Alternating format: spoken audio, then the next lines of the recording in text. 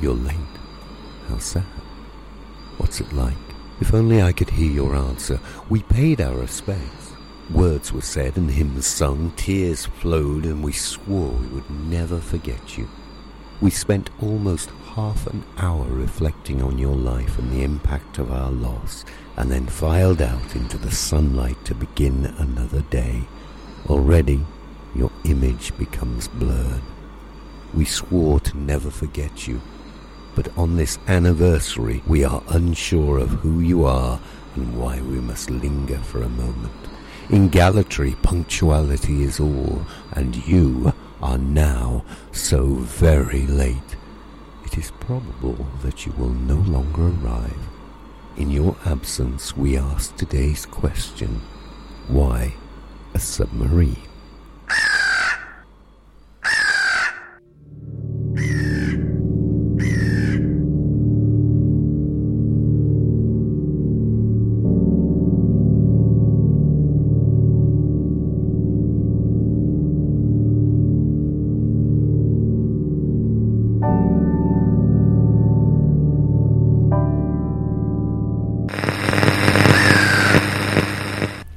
If you place a pebble on top of a boulder in the desert sun, do you know what connects the pebble to the boulder? The everyday soul will say gravity, and indeed this can be considered normal. The scientist may answer that no surface is ever truly smooth if you look closely enough. There are minute mountains perched on top of each other, separated with swathes of void. This also can be considered normal. The shaman would look at the pebble and the boulder and answer that the shadow between them connects them. This is the spirit world, the darkness that intertwines all things and where the spirits dwell. The darkness is amongst us all the time, everywhere, and simply grows and shrinks depending on the diurnal passage. This is where the shaman works, crossing the bridge between reality and imagination. This is where Galatry lies. Welcome to darkness. Welcome to Galatry again. Thank you, Eustace. And now more of the giant clear-up after the great fire of Galatry. We go over to the steps of the council chamber, where Mayor Ms. Lorna X is addressing the crowd. Good morning, dear Galatry citizenry. I am pleased to announce that we have now lifted martial law in the town after the recent events and the number of residential fires the other night. We have the toy situation under control and the clean-up work is largely underway.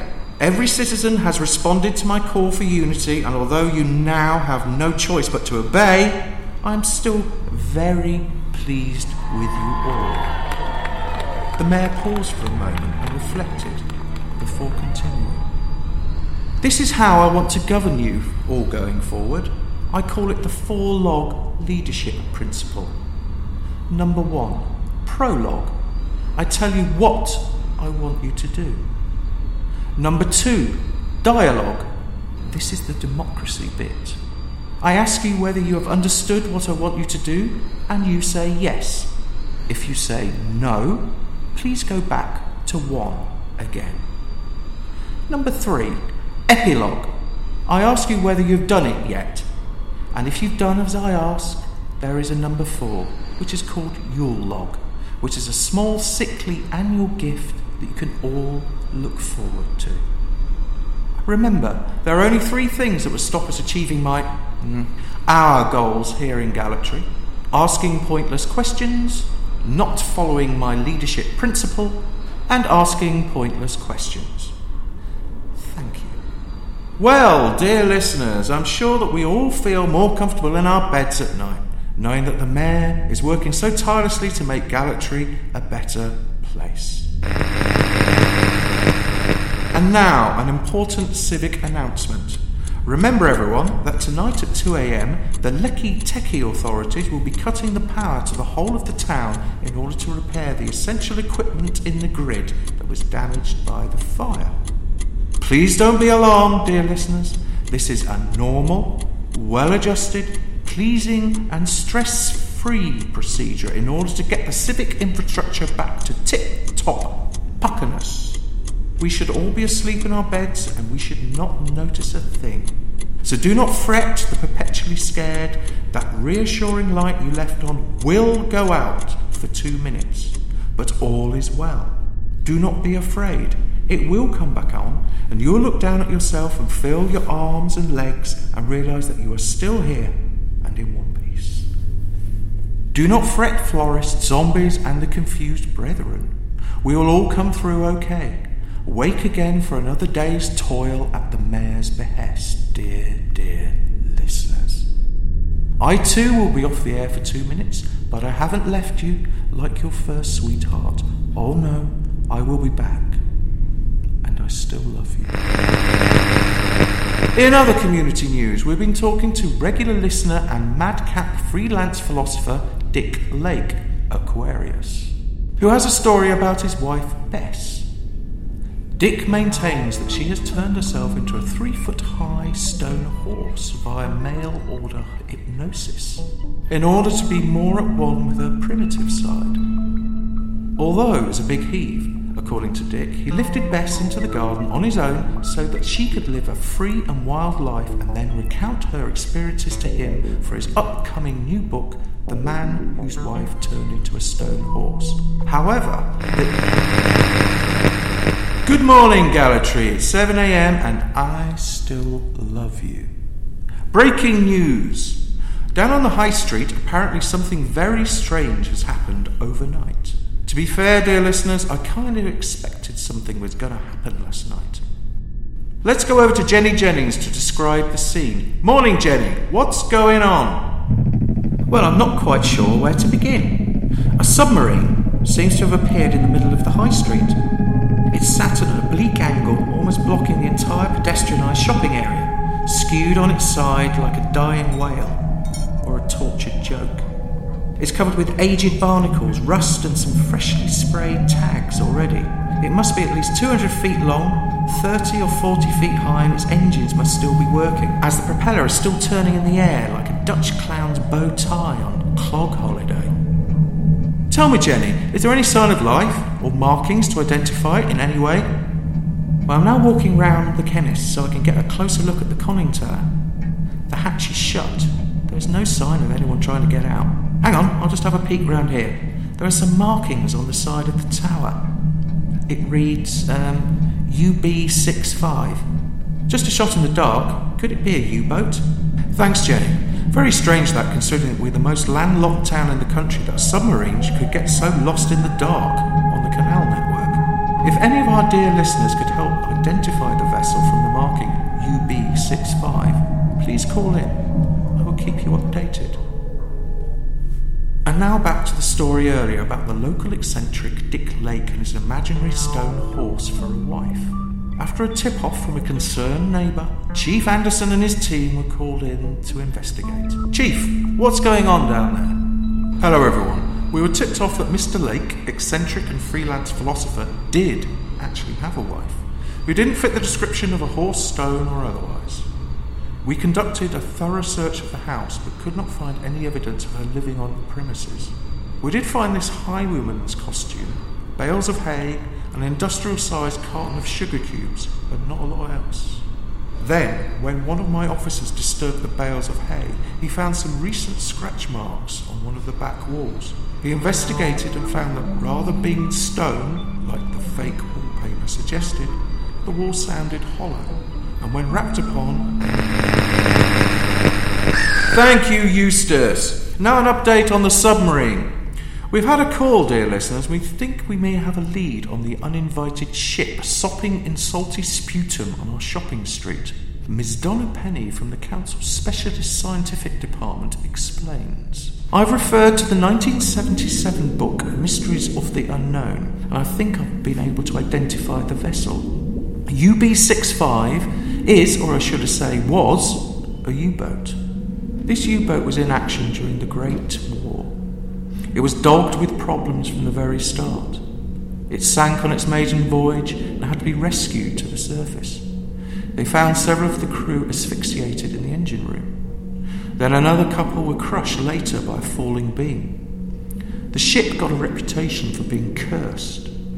No crewman wanted to sail in her, and even the Kriegsmarine Command took it so seriously they had the vessel exorcised.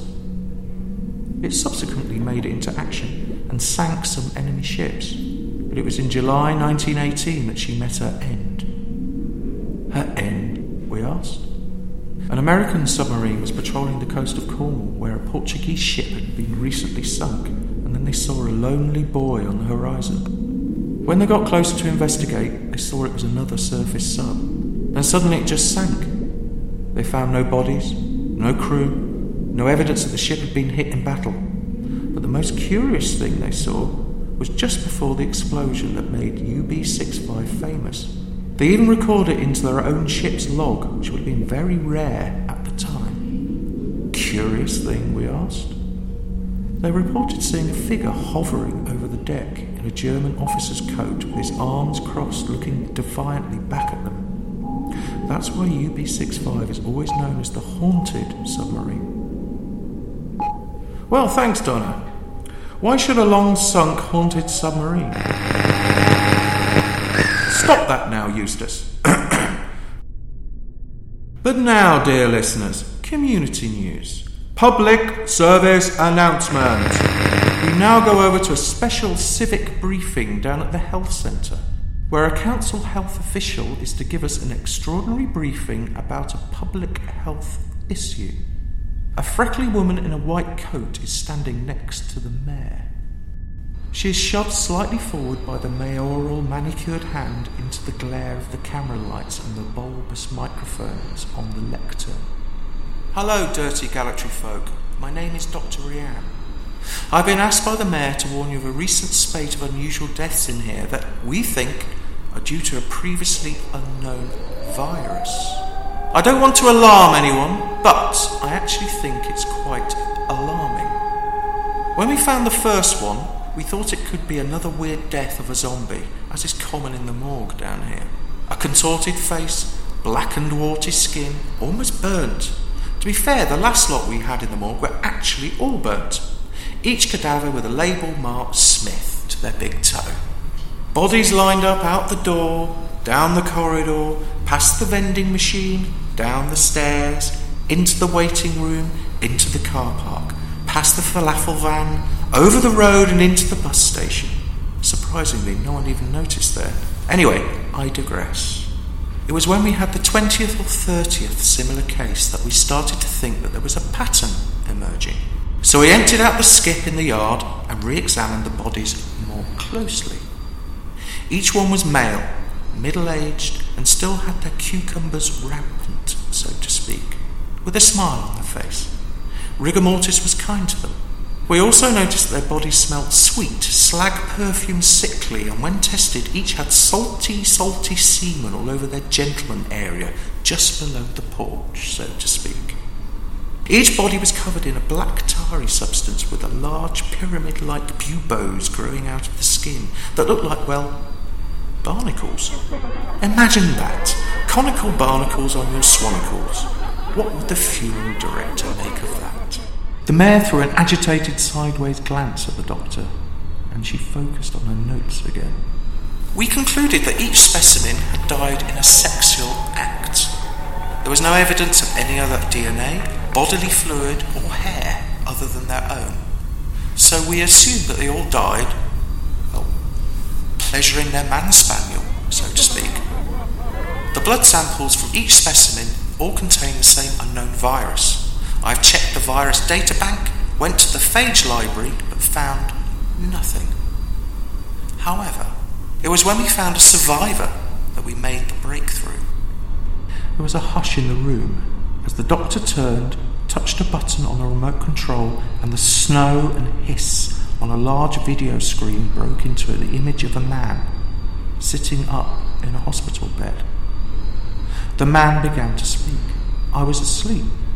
I woke up feeling feverish and fumbled around for my glasses. I felt that something was wrong. When I sat on the bed and turned on the light, there was a girl sitting in the middle of the bedroom floor. The strange thing was, I wasn't afraid. Well, I was aroused. The girl was blonde with pigtails, blue eyes, and was dressed like a German schoolgirl. She moved towards me into the light and crouched in front of me. She stared directly into my eyes, never blinking, in a defiant, provocative manner, and began to move her hand towards her skirt hem. She lifted her skirt and her hungry Teutonic fingers began to explore her own schnitzel. I began to breathe more heavily until the room lit up with a hissing phosphorescent light. I suddenly realised that in her other hand she was holding a spherical anarchist-style bomb, and the fuse had started to burn magically, lighting itself. The bomb had the words Schlamper written on the side. I was worried that it might go off. Then the fuse went out. The girl stopped, stood up, and simply disappeared.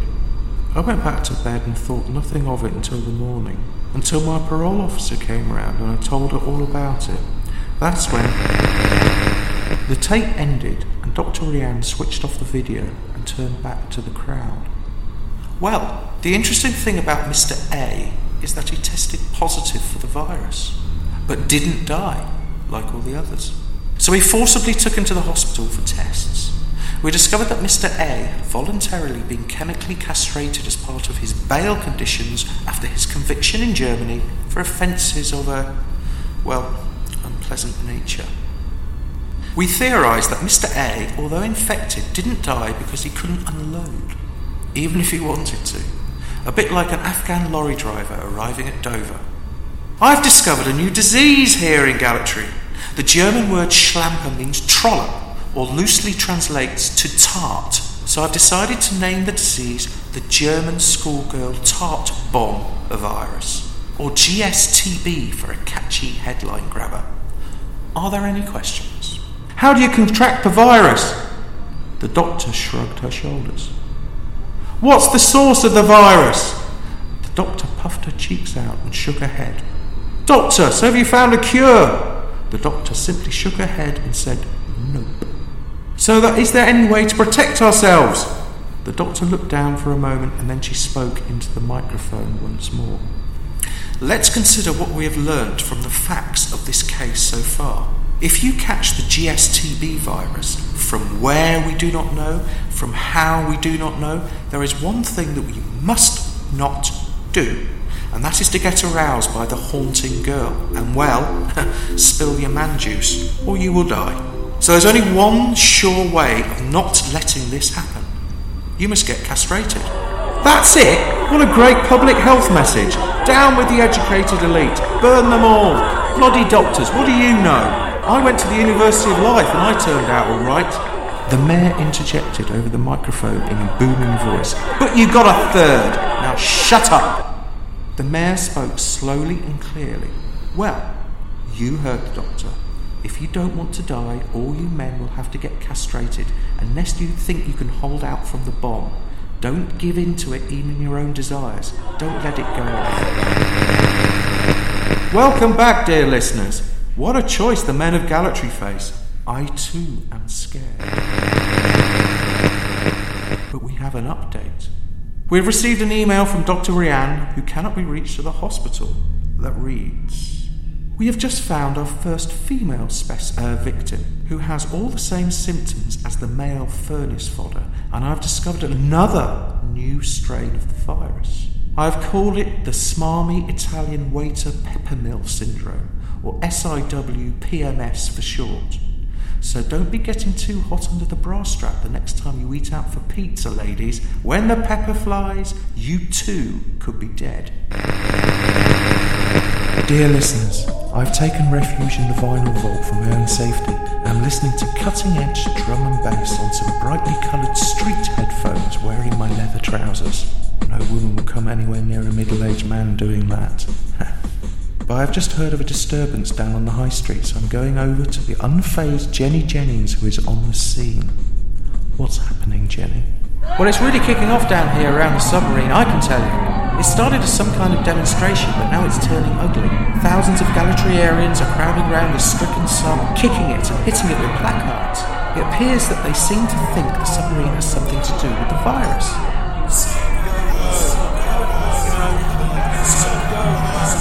There are men with signs saying, "Think of cricket and live," wearing massive white underpants with copies of Wisdom shoved down the front for protection. And men with signs saying, "Hear no evil, see no evil, my legs are crossed," with bandages tied round their heads, facing the wrong way, protesting outside the chemist like dervishes, and generally being trampled on by the others. There are also women with placards reading, "No pepper here, Antonio," smothered with molasses.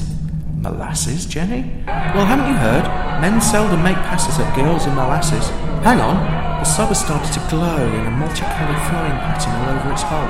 The umpire music is quite annoying, but not sexy at all. It's as if the submarine is trying to help us. The crowd turn and placards fall from their hands. Copies of Wisdom's, bandages and tent-like wife-runs fall like scales from the crowd to pavement. The throng all turn to the submarine and approach it quietly, slowly, and well, everybody is going up to it and laying hands on it. The lights from the sub are rotating quickly now, but then slow down and pulse with a much more syncopated, pleasing pace. Everyone seems very sedate, at peace, tapping their foot and smiling. They look like, well, they're listening to music. I'll give it a go myself.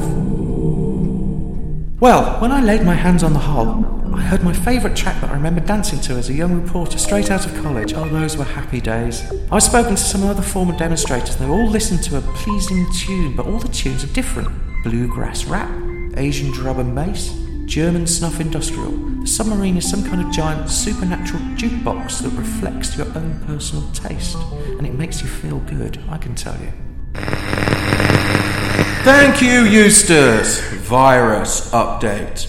We have a statement from the Council Health Department. It appears that the submarine is actually the vaccine for the GSTB/SIW-PMS virus. Anyone who lays hands on that submarine will pick up immunity from the virus and have a pretty cool listen to boot, from the biggest, most impractical iPod in town. The statement doesn't explain how the virus came here, mind, but I have my own theory. Musical taste, like sexual preference, is a personal affair, and we shouldn't all be dictated to by one German bad egg. It's a shame that so many people here in Gallatry have been castrated since the day they heard their first CD. Under the Centenary Bridge, the moans grow louder and louder, rising in unison. Adieu, adieu, so long, auf Wiedersehen, farewell, Adam, Blissigen as well. Blissigen as well. Ein Geschenk für Sie, Svetla. Wieder und wieder in Gallatry, immer wieder.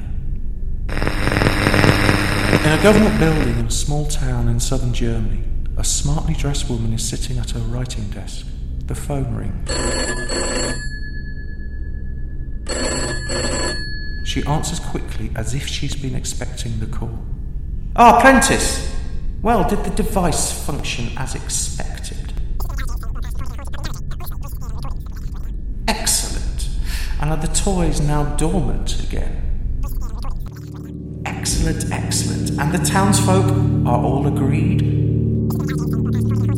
Very, very good. It seems like Project Faustus was a great success. What?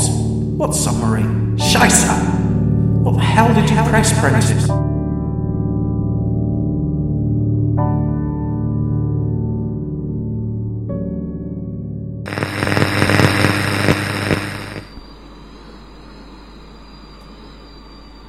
You have been listening to Gallatry, a community-funded local radio station. I'm Adam Aardvark. Max couldn't be around at the end of the show.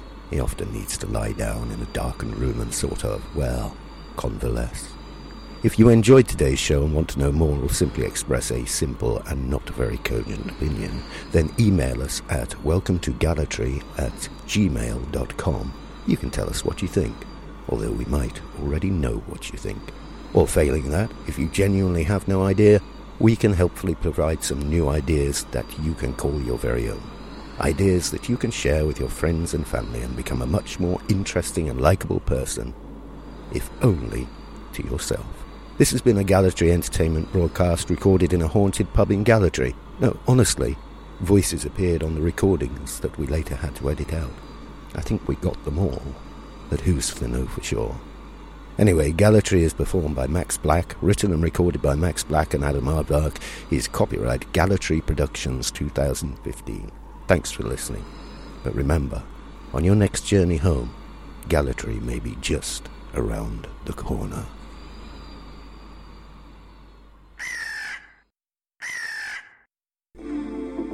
Jetzt wird Zeit, dass wir eine kleine Auszeit nehmen, damit wir auch die Chance haben, das, was wir angesprochen haben. Vorsicht! Fragen. philo@r.de oder 0800. In Terminologie, das sein Katholizismus.